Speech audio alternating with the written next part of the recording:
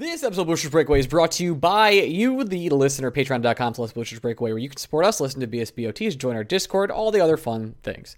We have Hart from PuckPedia on today. We learn a lot about salary cap, what contracts could look like for the Rangers. We learn about different potential centers that could be available, different free agents that the Rangers could be targeting. A lot of fun stuff. And Greg and I talk about Mika's of Interjet Contacts, Ryan Reeves is our daddy, and more.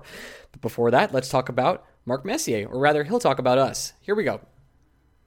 Hi, everybody. It's Mark Messier, and you're listening to Blue Shirts Breakaway, the #1 Rangers podcast.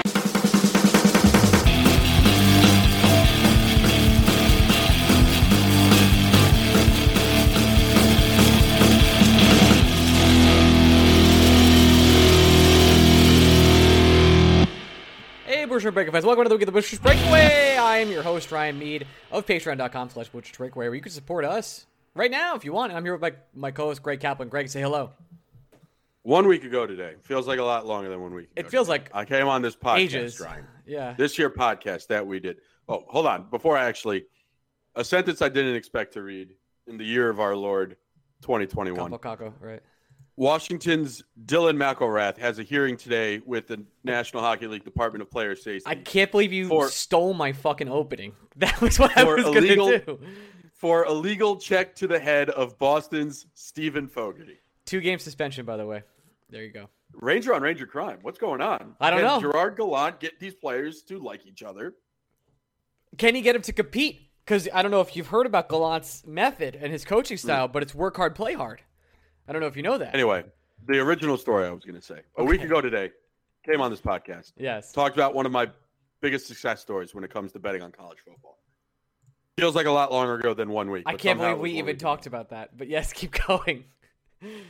This week, I don't think I'll be able to have a worse beat on a bet in my entire life. What was the bet? Do you want to give it to us? I bet under 48.5 points in Wisconsin, Notre Dame. With 2 minutes and 20 seconds left, the score was 27 points. Okay, you broke Wisconsin up. You broke had up the during ball. that. They were losing. Yep. Okay, keep going. 27-13. Mm-hmm. Wisconsin had even admitted defeat, the worst quarterback play I've ever seen in my life, and they were even running the ball occasionally. They were not trying to make 2 scores here in 2 minutes and 20 seconds. Quarterback who's just throws a pick 6. Okay. The score is now 30-13. Or no, sorry. So what was it? What it's saying is there was 34-13. almost no chance of you losing and you lost? 34-13. It gets worse. Okay. I don't know anything about college football. So for the math experts at home, 34 plus 13, we're now at 47. Yes. I'm still covering the under. Yes. Wisconsin gets the ball back again. Again, they're not necessarily trying to drive down the field. But again, this god-awful fucking quarterback drops back, and with 50 seconds left in the game, throws a second pick 6. I mean, you should have recorded yourself. Would have been quality content. No. When I say few times in my life have I ever been more broken by a singular sporting event in my life. No, the Mets have broken you at least 10 times harder than that. Here's the thing, Ryan. In the moment, it felt worse than the 2015 World Series. There's no fucking way. In the moment. There's no way. I'm sorry, buddy. And I've known you for a long time. All he had to do, the second pick 6 was picked off by a 260-pound white linebacker who broke 4 fucking tackles in order to take it into the end zone. All that motherfucker had to do was fall the fuck down, and Notre Dame takes a knee. I'm sorry. I don't know what to tell you. Apoplectic.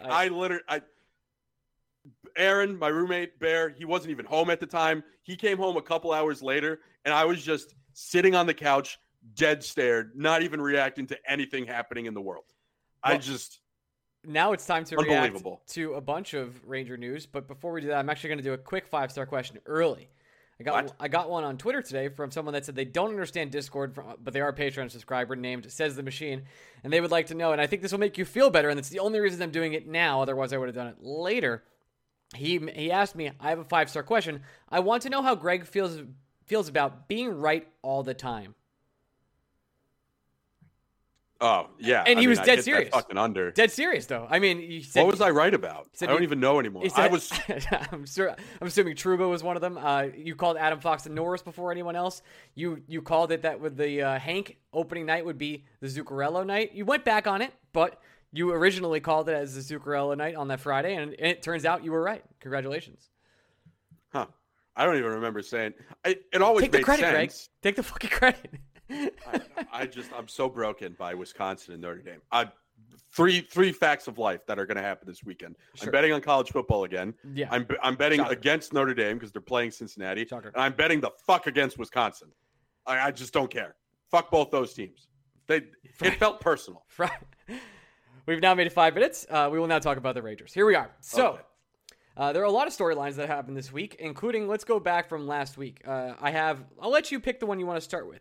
The Mika contract extensions, Ryan Reeves is my daddy, or Hank opening or retirement night. We should probably start with Hank. That's a good idea. It will be January 28th, the Hank retirement night. Tickets now are selling for over $1,000 a pop. If you listen to us or any advice we gave on this or OT, I hope you picked up some tickets early. For the Minnesota game. It will be a absolute packed house. I've been told that the suites will all be rented out by former players and other personnel in that kind of way. So getting tickets will be very, very hard, but Hank has picked his night. It will be a Friday in New York City, and I'm sure many, many people will cry as he gets honored. And they will hopefully win the game. I will double check right now, but I made sure to look just before I left work. I am on fan of the podcast, maybe friend of the podcast, soon to be Tick Pick. Right. Again, if you ever want sporting tickets, guys, and you don't want hidden fees. Literally not sponsored by them. They have not sent us a check. Okay, keep going. The get-in price, the cheapest ticket you can get on Tick Pick as of 7:11 p.m. on Monday, September 27th, is $760. Woo! Woo! Yeah. The next most expensive game on the Rangers schedule is the home opener. That makes sense. You can get in for $122. My God. There probably won't be another must-attend Ranger event like this for a very long time. With the exception of short of the playoffs. I was about to say short of the Stanley Cup Finals, right? That's about it. I don't think, but even then, for a playoff ticket, I don't think I've ever spent more than $200 on a Ranger ticket. I think the most expensive Ranger game I've ever been to. I mean, I even in 2014, it was still cheaper to fly to LA and go to the Kings game. So there you go. I think the amount of the airfare and the ticket to Game 7 against the Capitals would have cost me less than what it would cost. Luckily, we already have tickets. Very lucky. Let's say we were looking for tickets to this Wild game. The airfare and the ticket to Game 7 would have been cheaper than the ticket to this game. Yep, and maybe we'll do something that weekend. Who knows? We'll figure it out. We got a lot of time to plan, but I don't think there's much more else to say with the Hank night. It is going to be very memorable. I expect a lot of very important people to be there, and it's nice to have Zuccarello back and Talbot. So that's good too. There you go. Yeah, I'm sure Hank had some say in this, right? He had to. Obviously, Hank has some say because the Rangers could propose him a date and he could be like, congratulations, I'm not going that night. Yep. And if he's not going to come, then you can't really have the ceremony. Well, it's a Friday night, so that's important. Well, I don't think that the day of the week really mattered. I honestly think that Zook being there is super important to Hank. I agree. I can't think of a teammate that meant more to Henrik Lundqvist during his tenure than Matt Zuccarello. The crying interview with Hank is a legendary moment. Yeah, so I really do believe that Hank told them straight up, listen, I understand that you guys want to sell tickets for some other games. Matt Zuccarello has to be there that night, and there's only one night you can guarantee that Matt Zuccarello will be there, and it's when he's playing in New York as a member of the Minnesota Wild. Yep, that's exactly it. All right, well, brings us to our next topic. One of the things that former guests of the show, and maybe soon to be guest of the show eventually again, Vince Mercogliano reported was that Mika Zibanejad was looking for $9 million a year over 8 years. In this case, I don't think that's any of a surprise to us. I was surprised that people were surprised, if I'm being honest. I think that's what we've always kind of projected Mika Zibanejad at. I said on this podcast a couple weeks ago, I'd prefer if Mika took a 5-year deal. as a fan. I think it's stupid as fans, again, that you have to root against your favorite players getting paid. I think there's no doubt in anybody's mind that Mika Zibanejad is one of the most liked and favored and fun to watch players on the Rangers. I don't think that's particularly very close. I think Panarin and Fox are close, and that's just about it. But Mika is so damn likable, and I have to root against him getting 8 years. But if he takes 8 years, $8 million, I'm going to be okay with that. I think you have to be, considering the market for Mr. You-Know-Who is still out there, and the whole Eichel situation is absolutely bonkers and still keeps going somehow. It's almost like Ben Simmons, except there's more news on Ben Simmons and less on Jack Eichel because we're just waiting for the surgery. But with Mika, to me, it's not a surprise. I mean, I think you have to check that off as a win if he gets $8 million. Don't you agree? I found myself frustrated a little bit with the discourse and the discussion regarding Mika Zibanejad's future contract. And this goes back to a point that I made at some point over the summer. I don't remember in context to what, but I definitely remember having this rant before. I do think fans have jumped the shark when it comes to truly being invested in, not invested, but getting so worked up about long-term value. We're missing the mark. The whole point is to win the Stanley Cup once. Just get it. Let's get it once before. Get it once before you can start having the one more time after that, right? I get every Ranger fan saying Mika Zibanejad is 29. He's had concussion issues in the past along with other health issues. He had not good last season, which was partially health related. He's going to be, if you give him 8 years, 37 at the end of that contract. I understand all that validity, and I'm not saying any of it is incorrect. But I do think we've somehow missed the mark where we're no longer caring about the current Mika Zibanejad, and instead we're just angry about the future Mika Zibanejad. Current Mika Zibanejad is a top 20 center in the NHL. The New York Rangers will be unable to replace his production at a lower cost per year.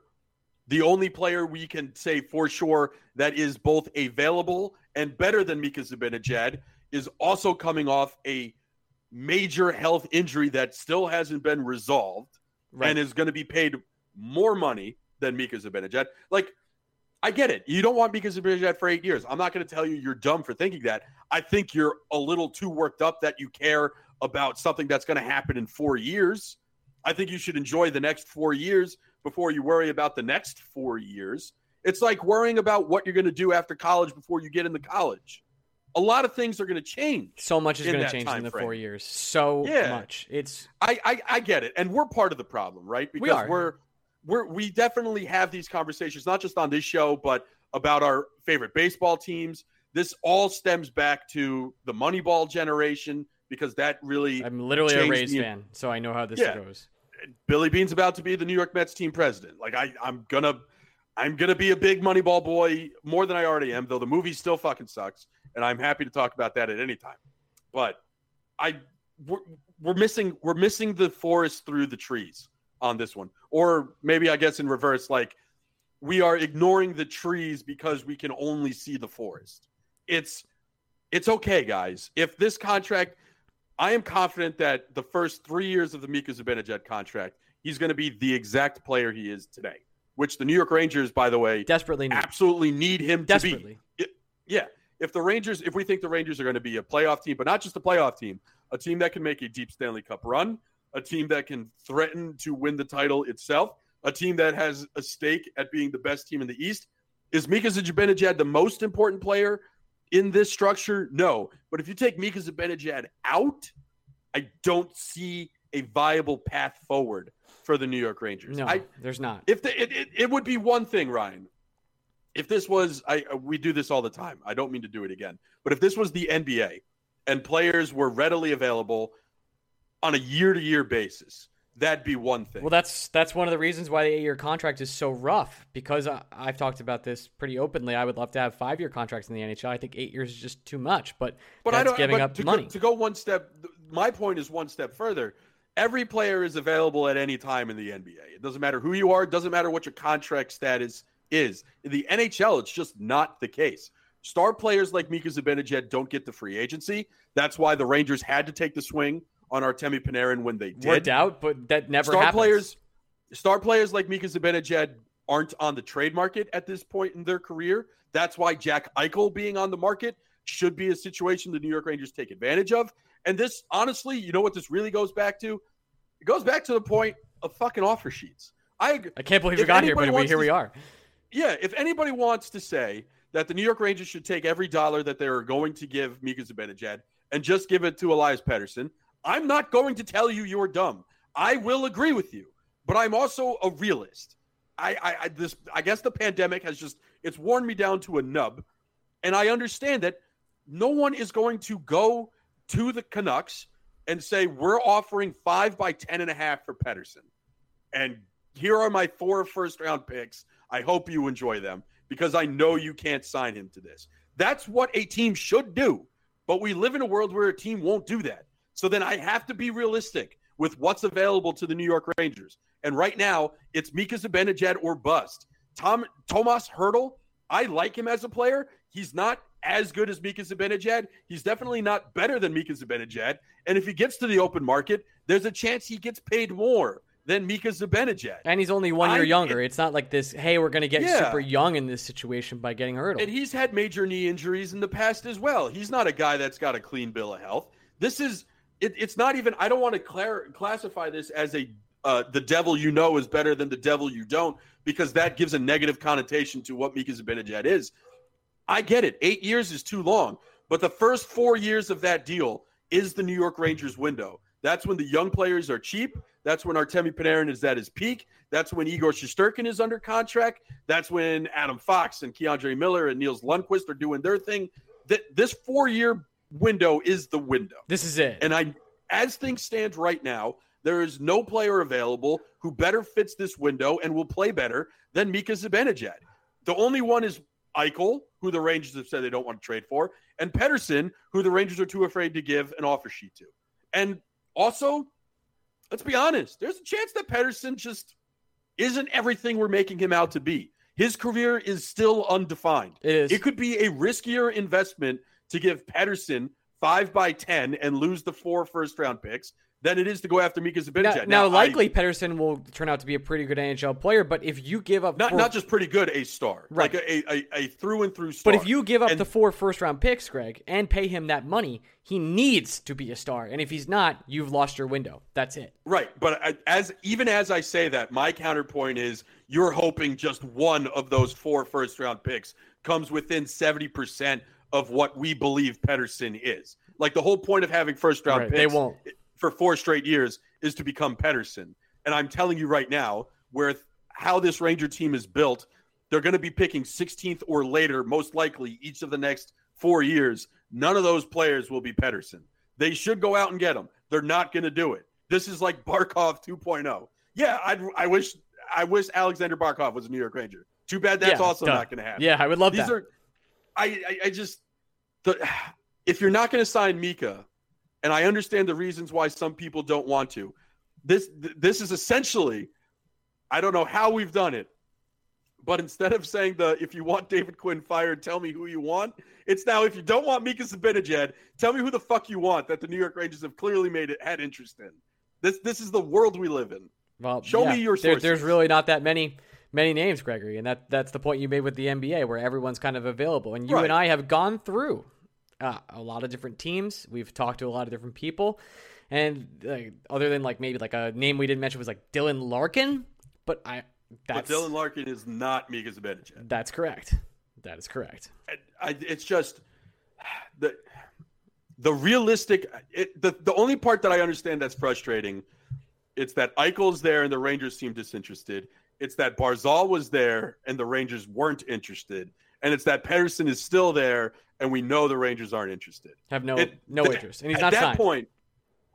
At that point, I agree. That's super frustrating. But that's an entire 200 hockeyman problem. That's not a New York Ranger specific problem. This isn't like other teams are going out there and signing star players to offer sheet. If the Hurricanes, while they sign Kotkaniemi, if that goes belly up, it's a 1 year commitment and they're out of it immediately. There's no 1-year commitment the Rangers could offer for Pettersson that the Canucks wouldn't immediately say yes to. There isn't a 1-year commitment that Pettersson himself would say yes to. You have to talk about a 5-year deal. You have to talk about $10.5+ million. I'm willing to have that conversation. I would love it if the New York Rangers or any NHL team had the balls to do that, considering the problems the Canucks are in with their long-term cap space. It's just not going to happen. So I can't. To me, Pettersson's not even a realistic option because there's nothing there to show signs that any team, let alone the New York Rangers, have even approached him about it. So then if it's not Mika Zibanejad, who are my options? And every option, Evgeny Kuznetsov is worse. Dylan Larkin is worse. Younger, Tomas Hertl at best is as good, but in my eyes, worse. The Rangers need Zibanejad the next 3 years. And if to get Zibanejad for the next 3 years means you have to give him more years than you want, you have to do it. What will you do? That is the window you are in. If or when the Rangers actually extend Ryan Strome? Well, they're not going to do that. I mean, it's just at this point, the Rangers extend, if the Rangers extend Ryan Strome, I already know God doesn't exist because of the end of the Wisconsin Notre Dame game. That makes sense. But if the Rangers extend Ryan Strome, I will just literally have no trust in any human being again in my life. I think that's a fair assumption to make. Speaking of not trusting what you see, it's time to talk about the preseason. It doesn't matter, everybody. It's okay. I feel bad for you fans who went to MSG and saw the Islanders beat the Rangers 4-0. I've been there. I did it last year when there was nobody in the building. It fucking sucks. But the actual takeaways from the game is absolutely nothing other than maybe, hey, Georgiev can stop a breakaway once in a while, huh? Just looking out for our client, Keith Kincaid. That's it.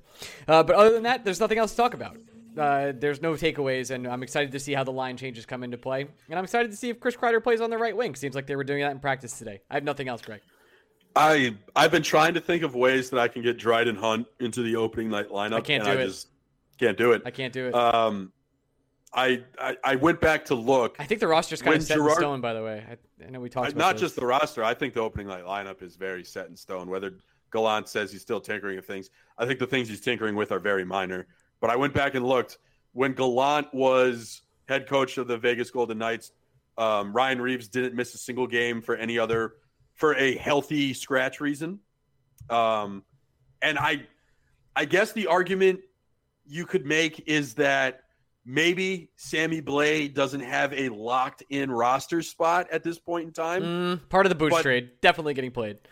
Again, though, you and I would think that, right? Because we value Pavel Buchnevich, but we have to remember that the New York Rangers were days away from just walking away from Buchnevich for nothing. So maybe our perceived organizational value of Sammy Blais shouldn't be that high because maybe they're just happy to get a guy for a guy they were willing to give up for nothing. You know what I mean? So you think Hunt would be that kind of guy? So because right now that's the only spot on the roster that I could say, or not even on the roster, on the opening night lineup that I could say maybe there's competition. You've got your fourth line as Reeves, Blais, Rooney, correct? Correct. Okay. Yep.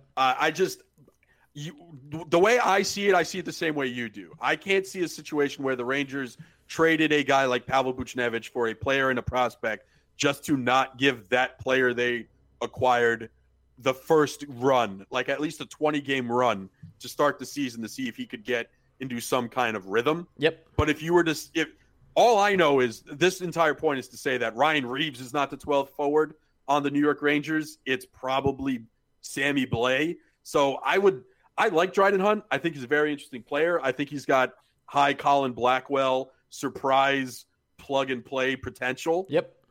But I struggle with finding his spot. I looked at his numbers. I think he's taken 7 faceoffs in his career, so it's not even like he could threaten. I think Kevin Barron Rooney has a better shot, especially if he performs in the next couple days here, than Hunt. Even though I like Hunt.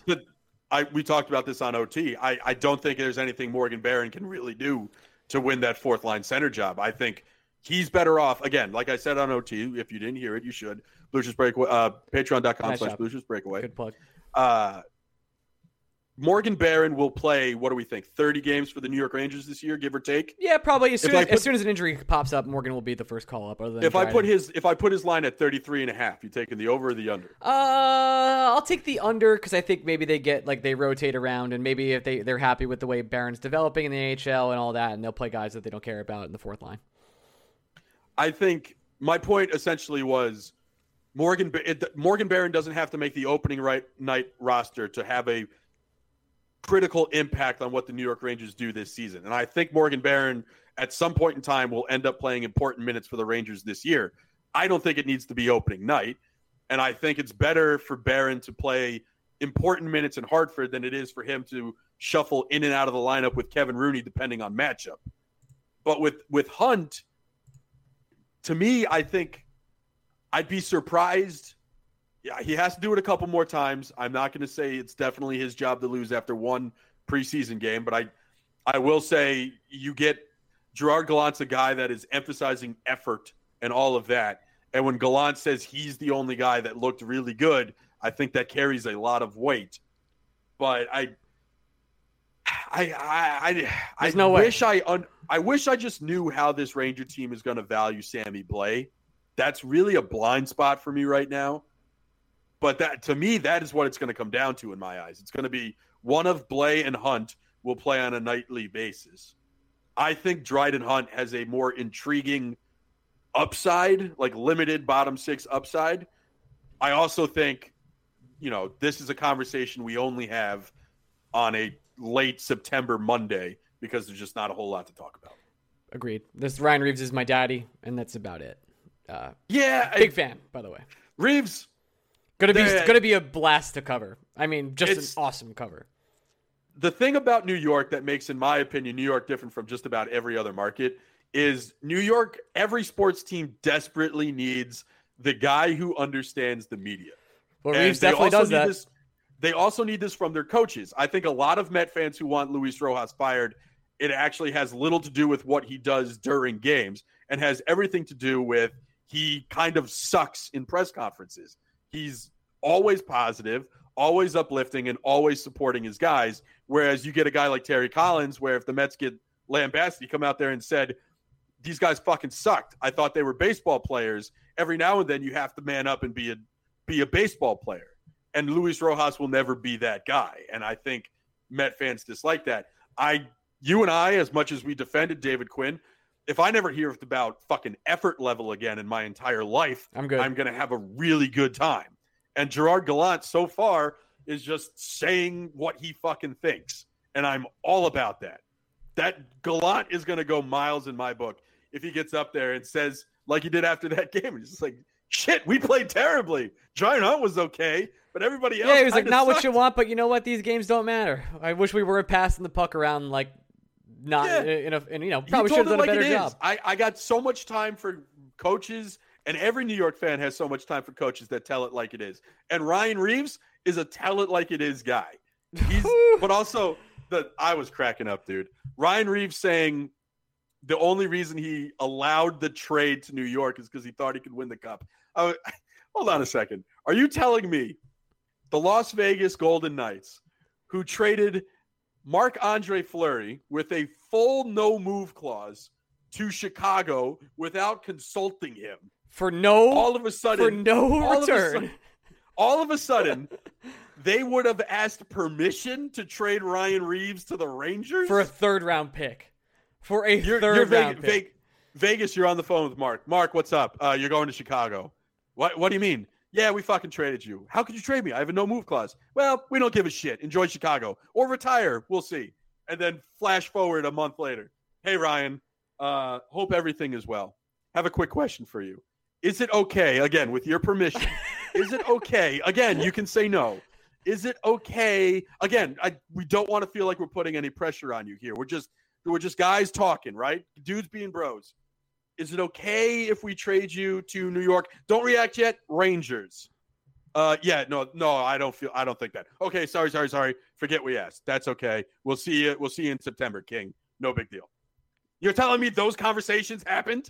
I don't fucking think so, Ryan. If they wanted Revo, if you wanted to You had no say in this. You were coming to the Rangers. I'm happy you like it here. I'm happy to have you. But come on. What are we doing with that comment? I allowed the trade to happen. Incredible. Ooh, what? Incredible. I mean, I listen, I fell in love with Tanner Glass pretty head over heels pretty quickly many years later or even sometimes during. And I think Ryan Reeves will do this, a very similar thing for me. Let's get to our guest of the day. We have Mr. PuckPedia. He's been on before, and he'll be talking to us about the cap and some other things in the league? Question mark? All right, here we go. Transition. Hey, we're back with our first guest, our recurring guest, Mr. Hart Levine from PuckPedia. Hart, how are you? I'm doing well. Thanks for having me back. Thanks for joining us. Last time you came on this podcast, we talked about cap crunches. It was like one of the most informational episodes ever. And not to put you on the spot, but I don't expect to repeat that. So let's get right into the nonsense. I hope informational doesn't mean boring. No, it was actually, okay. I genuinely got a ton of great feedback and things that people didn't know about how exactly either contracts work or the cap works or how bonuses we did. Because I don't know if you remember, the Rangers had, I think, 8 or 9 ridiculous bonuses last year. So they couldn't spend a certain amount of money. So we went through all that with you. Great job. This year, they're trying to extend 2 pretty important players, and I'd like to start with the one that won the Norris. Adam Fox recently won that. He seems to be pretty good at hockey. He wore Norris on the back of his shirt recently. Could you tell me what we can expect as Ranger fans for a contract, or at least in your opinion, what it would be? Well, I think you got to look at the recent deals that have been signed. I mean, Quinn Hughes will be a good one to see, right? And, you know, the D-man market is the biggest area this offseason where the market has changed from previous years. You know, with the flat cap, you would kind of think that market prices for certain types of players should be the same, right? Like if there's no inflation, your cup of coffee should always cost the same. But what's interesting is it was the same in some places. In some areas, it actually went down. Like we saw RFA forwards with no arbitration rates. They got squeezed this year. And they were actually getting paid less. You know, Cheeto did pretty well, but guys that didn't score quite as well as him, the price went down. Because it's a pie that's going to get divvied up, where the market kind of went nuts and exploded was in that high end D-man range. And Seth Jones types. Exactly. That Seth Jones set off a chain reaction. Then you see other players being like, well, I can't get paid less than Seth Jones, or I can't get paid that much less than Seth Jones, right? And it really set off a big reaction. You know, so like all these things, it depends on term. And you got to look at like Cale Makar scores amazingly, didn't win the Norris, and he's signed for $9 million, 6 years. You know, so I think that's in and around where he's going to have to be. Again, it all depends on the term. Is he going to take a couple years? Is he going to go long term? Take more UFA years? I think that's why Quinn Hughes will be interesting to see on a shorter bridge, because that'll be a good comp to see where he'll be. Now we know, you know, Dahlin 3 years at $6 million. That's the absolute floor. Obviously, Fox got to be well above that. So I think that's what we're watching here. I think this Hughes contract will be huge, and then figuring out what kind of term he's looking at. I think another one to watch will be Charlie McAvoy's got to probably have an extension coming at some point. Again, it's different because he's already signed one bridge deal, but again, that's sort of setting that price for an elite defenseman. And even though Fox doesn't have the longevity yet in the NHL, obviously when you win the Norris, that puts you into that top echelon, and those are the kind of guys you got to be looking at. The thing though, when you compare to a Werenski and a Seth Jones and a Darnell Nurse and all these guys, those were almost all UFA years, right? So that is something that keeps the price a little bit lower for Fox, is that, you know, it's going to be covering some UFA years or some RFA years, but it's not going to be cheap, that's for sure. Hart, do you think I understand Hughes being an important one, but he's in that weird situation where he's a restricted free agent without the ability to get an offer sheet. Yeah. So he's kind of, for now at least, in a zero-sum game when it comes to having leverage in the contract negotiation. However, Charlie McAvoy has a contract negotiation coming up after this season as well. Do you think it's necessarily more important for the Rangers to sign Fox before the Bruins can lay down a huge number on McAvoy? It's a good question.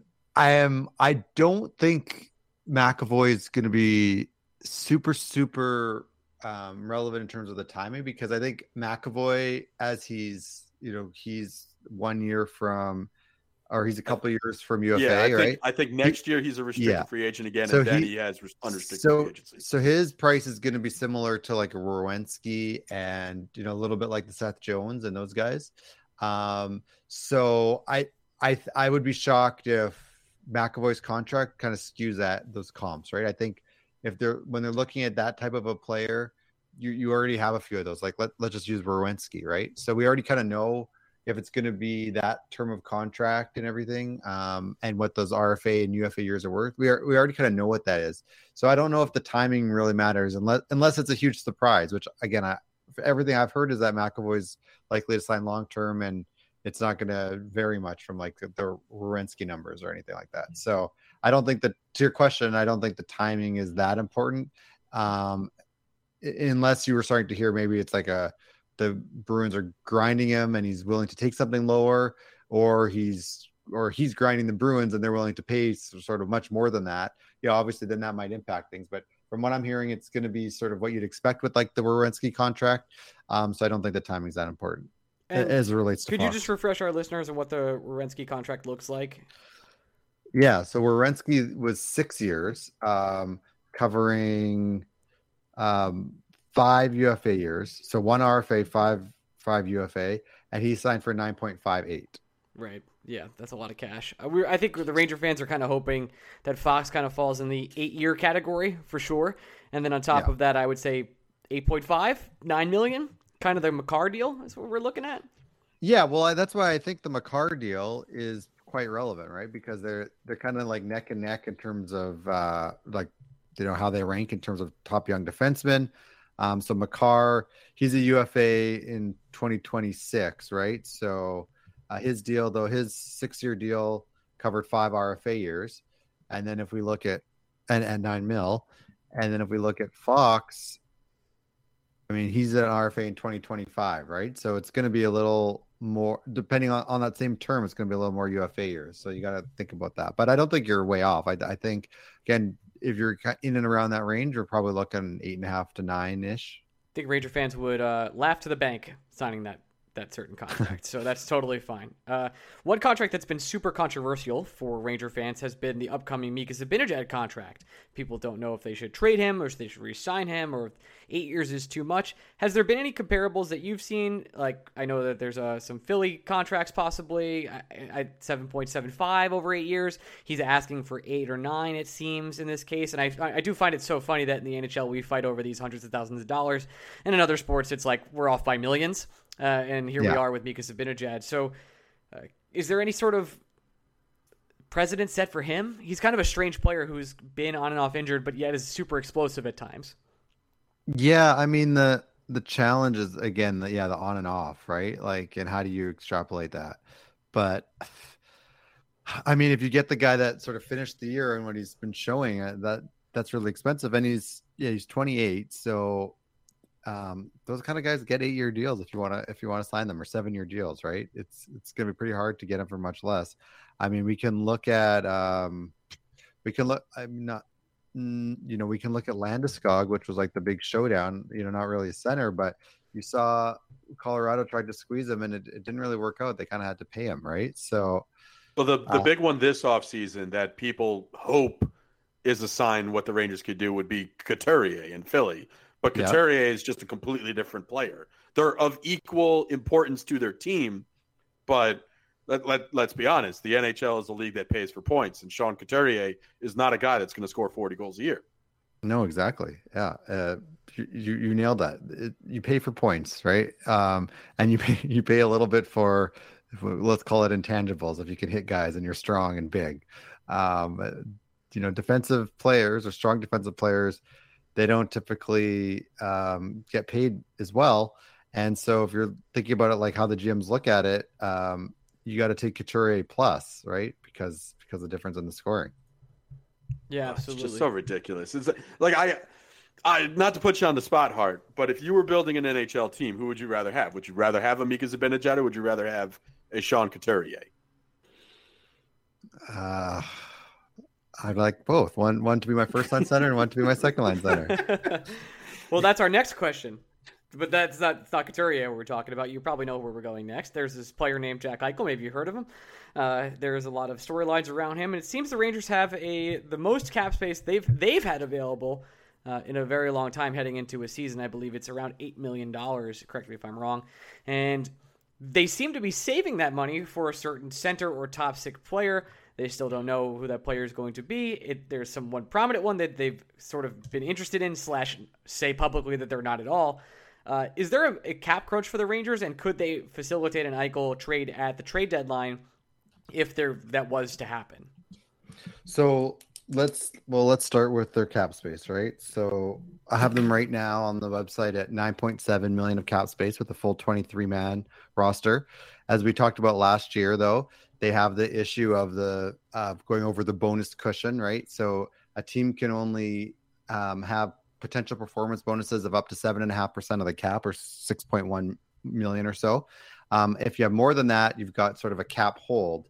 So maybe let's just dive into that for a second. Yep. So last year they had this cap hold for the difference for most of the year, but because most of those guys didn't earn anywhere near that much bonuses, they actually didn't.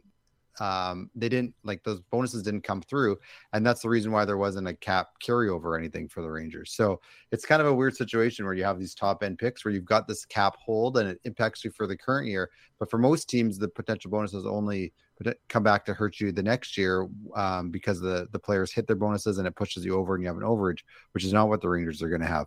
So right now, though, with the projected roster that I've got on the site, it's about 7.55 million of potential bonuses. So that's about 1.4 million over that cushion. So I have, when the season is set or when the opening rosters are set and they submit their opening roster, I'll put in that cap hold for the overage. But right now I don't have it in there until we see what that roster is going to be like. But when we see they've got 9.7 million of space, we've got to deduct about 1.4 million of that for that cap hold. So, can they make it work? Yes. They've got 8.3. I'm sure there's going to be someone from the active roster going either directly to Buffalo in a trade like that or flip somewhere else. That's with 23 players on the roster. So, they could always go with a little bit less. So can they make it work? Yes, definitely. Will they make it work? That's a whole other question. That's a question that we've done 277 shows on, if I'm being honest, which is, I'm so sick of it at this point. We're going to ask you, and this is an unfair question, so if you just don't know, it's fine. The Rangers have been in the market for a top six center or a top six winger. It could be anybody, a top six player, let's just say, for, I don't know, about 5 months since they fired literally everybody. For us, those players are Jack Eichel. They are possibly Elias Pettersson, which will not happen because it's an offer sheet situation.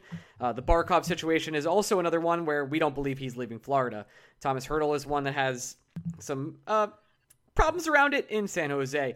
Is there any player you could see even becoming available for around that sort of available cap space for the Rangers at the trade deadline that could be, hey, wow, we're getting a top six guy that's going to really improve this team to make a push for not a Stanley Cup, but a deep playoff run? Like, there's no other. Is there anybody we're just missing? Those are the guys we really talk about more than anybody. And if you don't know, that's totally fine. I'm just curious. Well, the first place I think when you mention like that is to look up who are pending UFAs, right? So right. You mentioned Barkov. I think he's going to resign.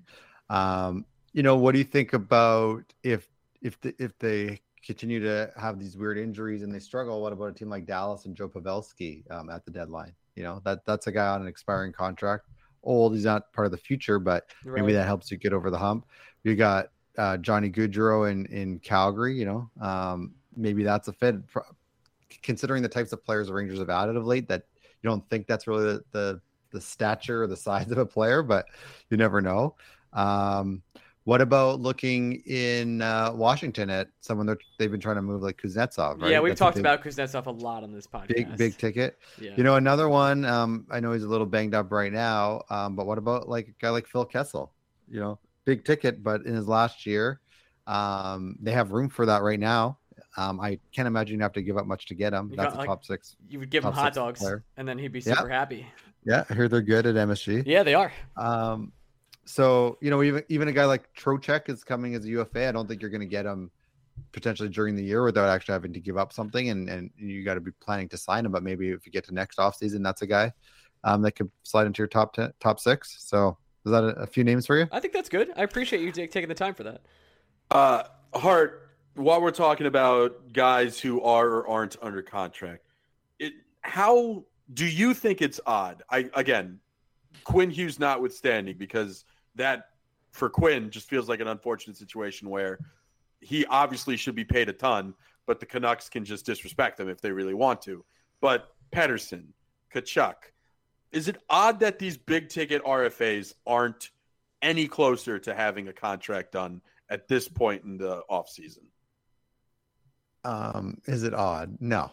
If you look at, I actually made a list not that long ago of the last 2 years, the RFAs and when they signed, and big name guys, like they take it to the first few days of training camp sometimes, like a couple years ago were like the Toronto guys and stuff.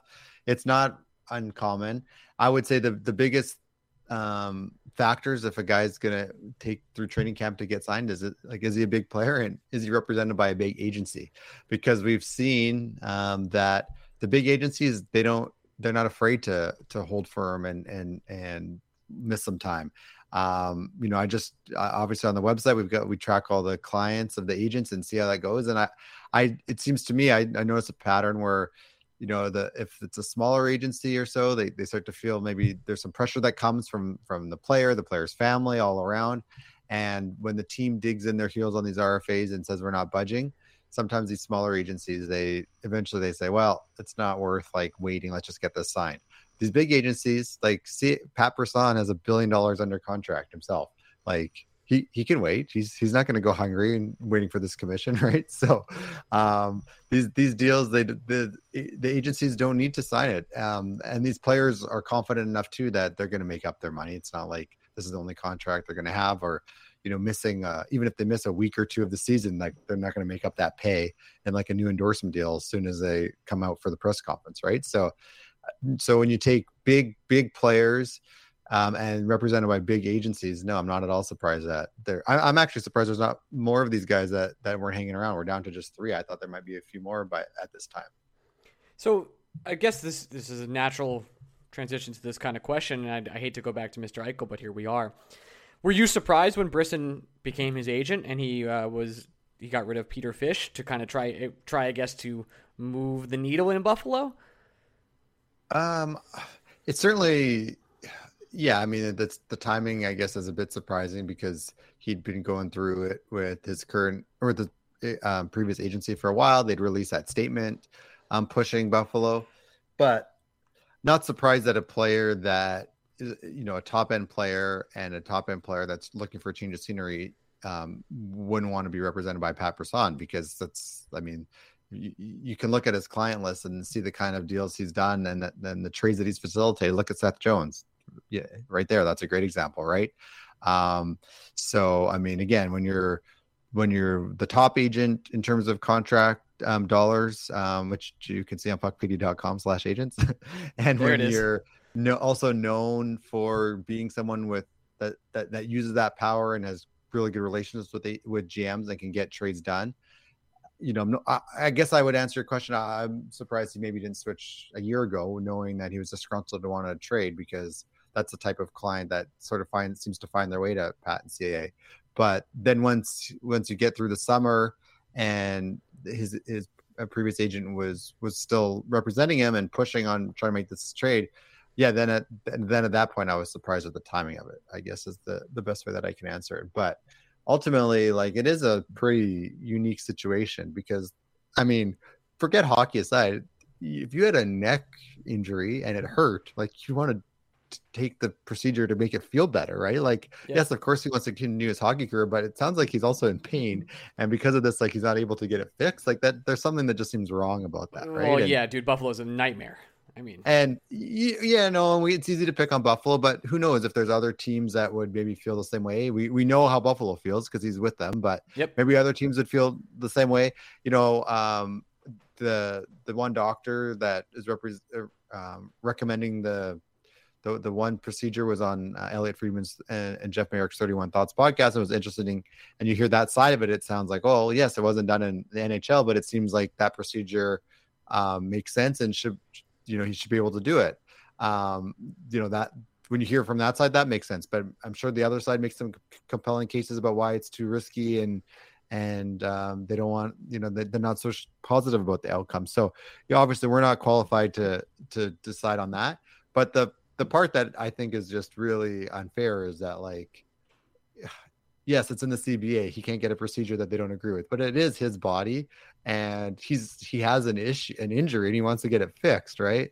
So I guess from an outsider, it would be nice if Buffalo said, you know what, we don't agree with this procedure, but you're not going to play for us anyways. Maybe there's some like legal paperwork they can do. So, he can get the procedure. And then if there's some complications, he's on the hook for it. I don't know how that would work, but in the end, there should be a better solution than the guy doesn't get to be fixed and he can't play hockey and you're just sitting there. That doesn't seem right at all.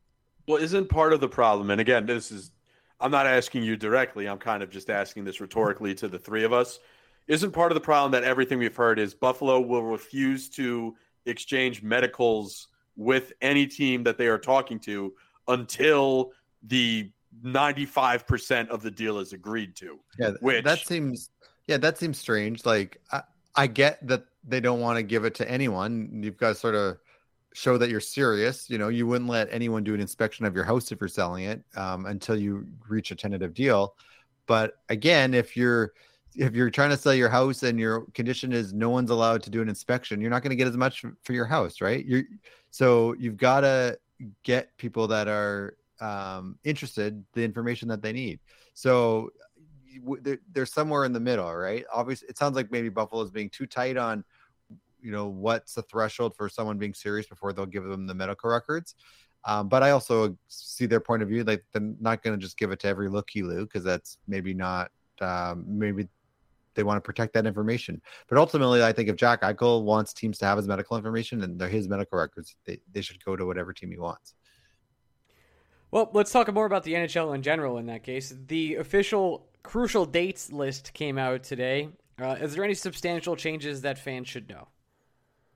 Yeah, the change that interests me the most, which I tweeted about this a couple of weeks ago and it was first coming on my radar.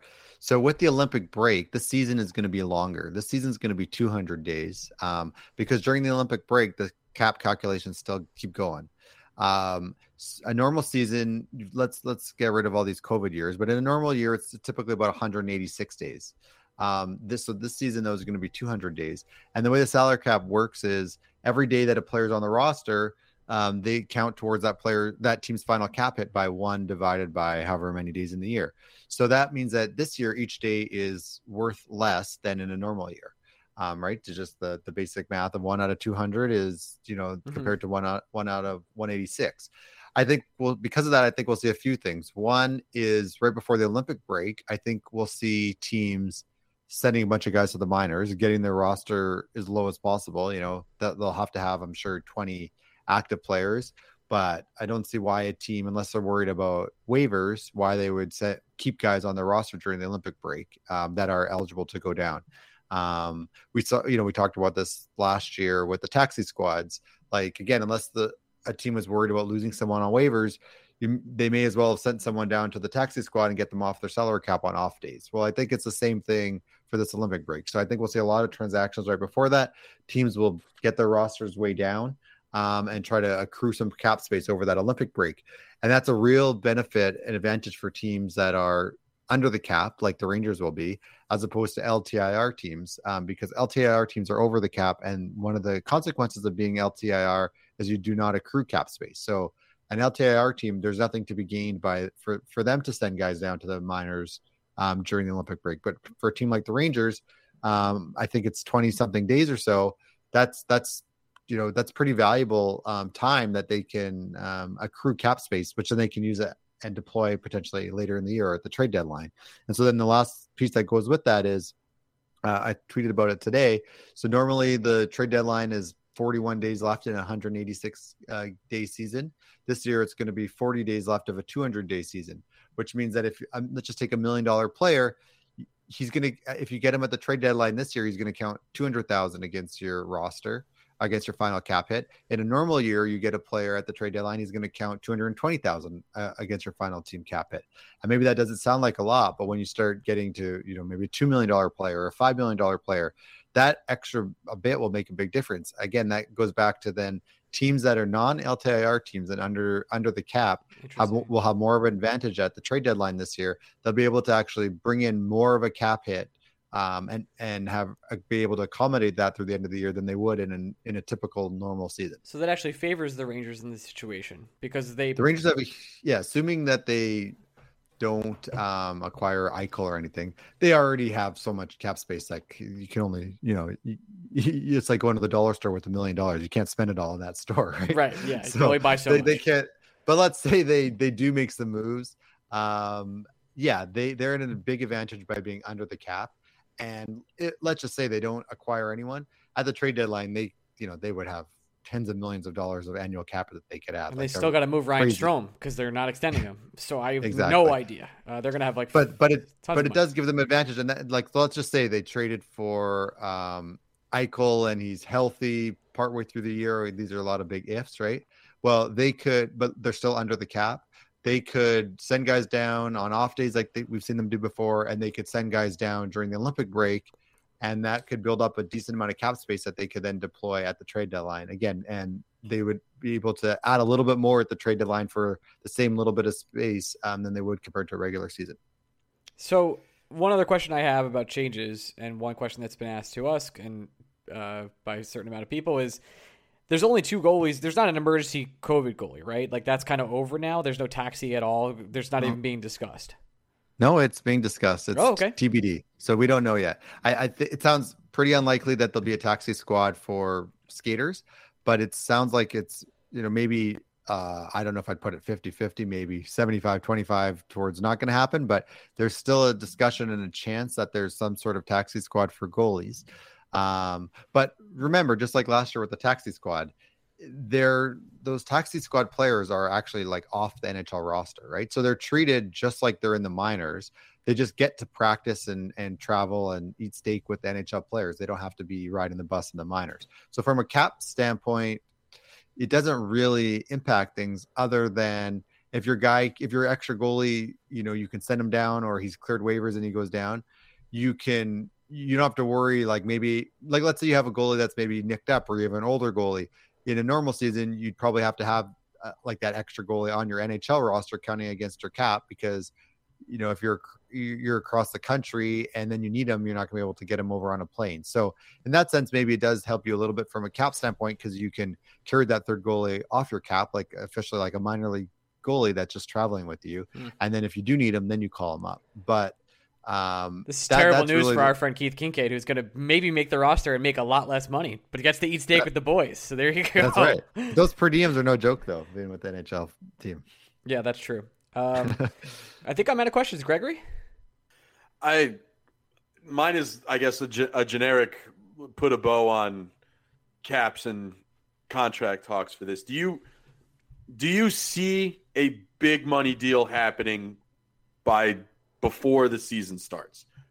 I guess outside of anyone unsigned. So like a notable extension, or are we kind of almost past the point of no return when it comes to people signing checks?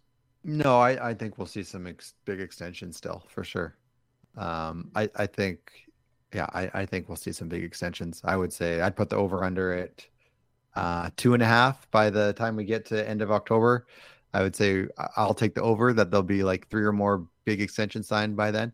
I think whether it's through training camp or sometimes, they say once the season starts, I don't want to talk extension, but I mean, if you put some time in and you're pretty close, like, and there's a will on both sides to get an extension done, you keep talking through the first week or 2 of the season. I don't think it's that big of a distraction. So no, I would say that we'll definitely see some aside from the RFAs, we'll definitely see some big name extensions, done in the next month or so. Awesome. Are we more likely to see an offer sheet next year because of Kotkaniemi, or are we somehow less likely to see one because of the drama that surrounded it? I don't know. Good question. I'll give you I have no clue. I would have thought a couple years ago we would never see another offer sheet.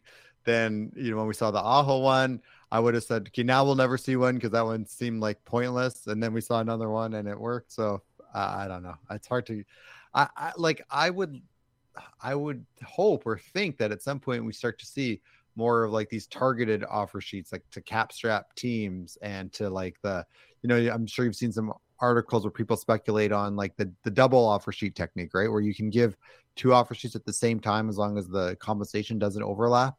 And that can really put a team in a bind because you can make it almost impossible cap wise for them to match both, right? I would love to see imagine Hart, if there was a team last year that was just coming off a Stanley Cup win that had 2 really important restricted free agents who were available to be signed for offer sheets. And maybe just imagine that team possibly was strapped when it came to the salary cap. How crazy would it have been to see that double offer sheet then?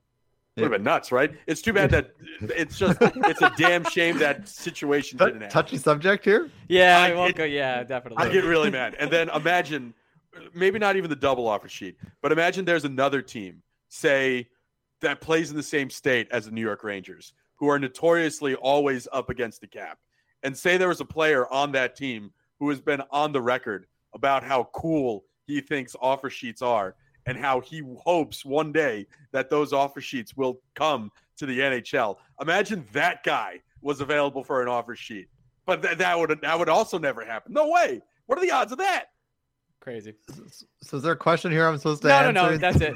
This is when you plug your stuff. You go, yeah, I'm Hart for PuckPedia.com. We have all the latest news, all that stuff. Hart, I really just want offer sheets. I want the NHL to exist like the NBA. Yeah, exactly. I was just gonna say the NBA, like it's not like you've committed some crime if a team gives an offer sheet, right? So I think it's a tool in the CBA. It should be used, especially as I chat with agents, the teams really squeeze these RFAs, especially when they don't have arbitration rights, and without the threat of an offer sheet, there really it comes down a lot of times to like, this is the team's offer, the player can take it or sit out.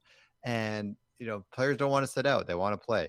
So that threat of an offer sheet, even if it wasn't for like the superstar, but for like your young, maybe number 4 or 5 defenseman, if he could potentially get an offer sheet of, the team's offering him $2 million and he can get an offer sheet or 3.5, that would put some pressure and get him to like his market value of 2.5 or whatever. Right. But right now the teams have so much leverage with these RFAs, and without the offer sheet, there's not often, other than sitting out, which is what we're seeing now with a couple of these guys right now, but without offer sheets and without sitting out, there's not much they can do.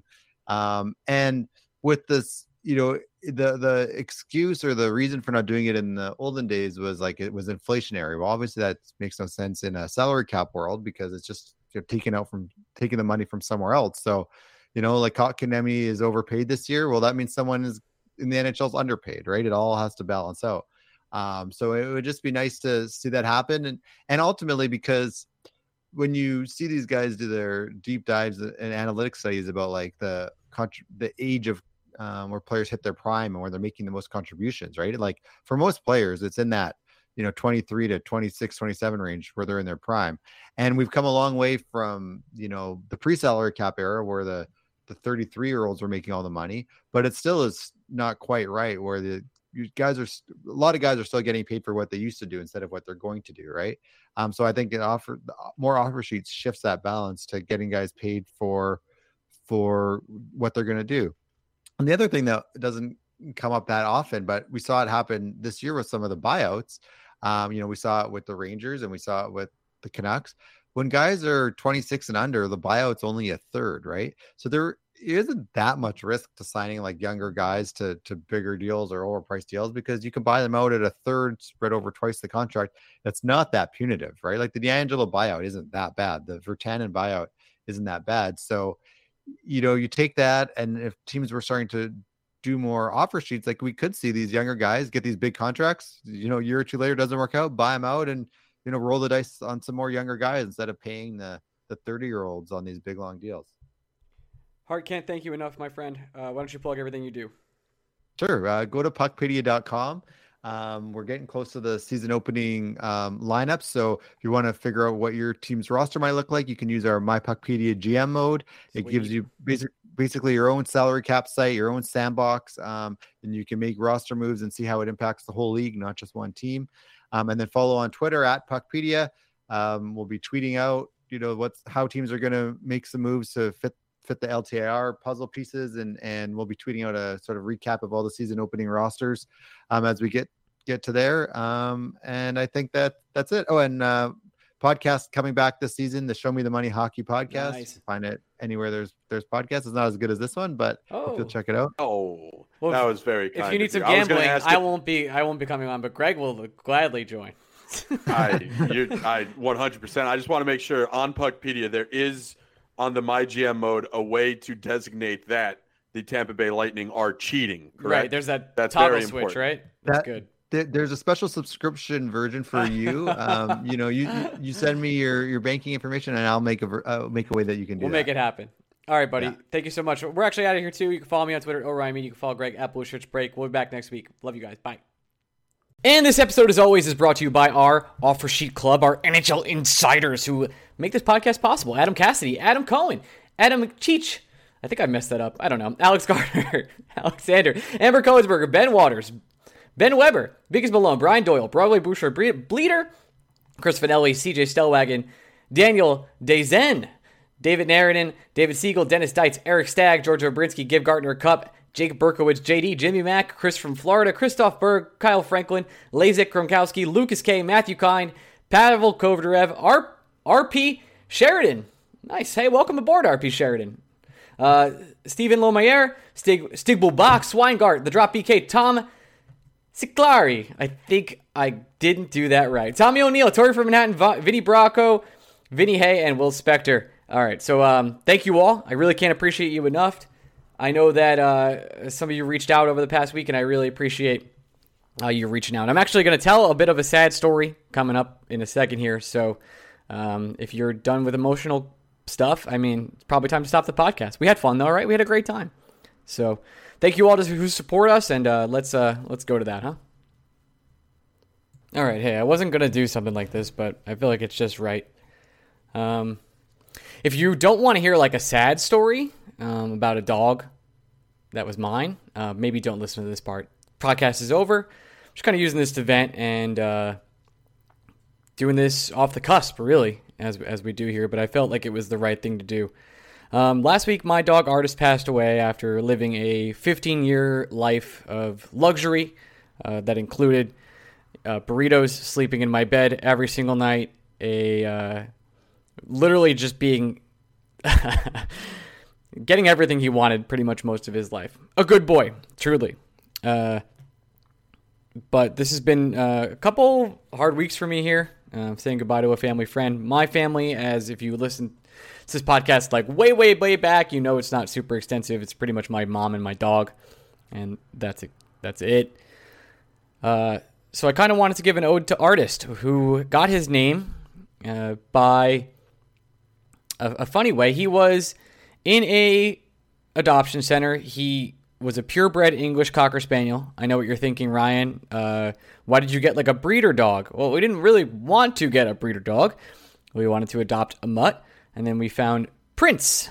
Prince is Artist's first name before he was Artist. So then he became the Artist formerly known as Prince. I thank you. He was 1 or 2 years old. He was a breeder dog, tied to a tree, had full dreads, and was just, his sister got adopted in about 5 days, and Artist was 3 months. We went to a few different shelters, and Artist was the one dog we kept coming back to, and they were trying so hard to give Artist away because no one wanted him. When you would go in to see him, he would look incredibly disheartened and disinterested in you. He just didn't care. So we went back, and it was actually my mom's idea. I was looking at some lab at another shelter on Long Island, and we went back, and she was like, all right, let's go see Artist one more time, or Prince at the time. And they put me in a room with them, and there was like a crap ton of ladies in there that was just like, you needed, this dog's great, he's wonderful. And he was so scared he couldn't really do anything without having a toy in his mouth. That was kind of his deal. He was just terrified, little guy. And they put him on my lap, and he did nothing. He ignored me and didn't care at all. And for some unforsaken reason, at the time, we still decided to adopt him. We went out and worked on the paperwork, and we just felt like this was our dog. And I want to point out that my mom was the person that found him online, I still have like the original posting, and she was like the one pushing to get a dog because our other dog had passed away a few months before. The house was too quiet and all that. So she's driving. I'm 18 at this point, and we put Artist in the back with me. And as soon as Artist gets in the back with me, he has like a full-blown doggy meltdown in a good way, like really making like so much happy noises. Like it's like one of those feel-good dog videos where it was like, it's one of the happiest moments of my life where this dog just absolutely exploded with joy for being adopted.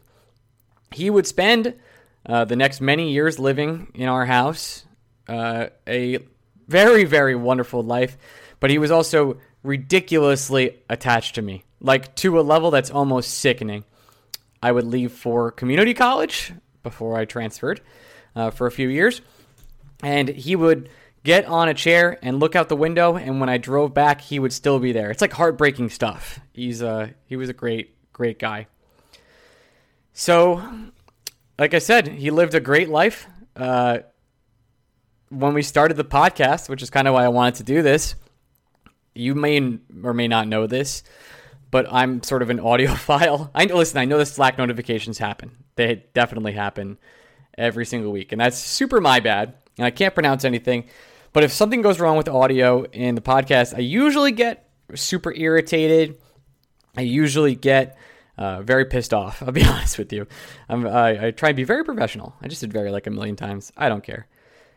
And Artist was very clickety-clackety and would love to jump on and off the bed, and would also always, this is probably the reason I have back problems, my dog would sit behind me on my chair, in my computer chair, pretty much any time I was sitting in it. He would sit there with me constantly, like my whole life. My whole life revolved around him for a very long time. So during the podcast, Artist would jump off the chair, he would jump off the bed, he would clickety-clackety with his nails all over the place, and I have to say, the first a long time of episodes were mostly just editing Artist out of them. His jumps, his clickety-clacks, his everything. If you listen to us the first 100 episodes and all that stuff, I'm sure you heard some jumps in the background or some weird stuff when I was still trying to figure out how to handle him during the show. And he got older. He lived to be 15 as an English Cocker Spaniel. That's a wonderful life. He went blind. He went deaf. He had sight in one eye at the end. And it was time to say goodbye. We had a really good time together, and I just wanted to take this time to kind of give him an ode to a podcast he helped start with me. The only other person that was with me through it almost every single week other than Greg was my dog Artist. So he sat with me. He stayed up late night editing with me. He's been through all that stuff, and I just felt like it was appropriate to tell everybody that, you should be grateful for the lovely relationships you have in your life and don't take them for granted because you don't know. And I miss you, buddy, and I love you all for listening. Thanks. We'll see you next week.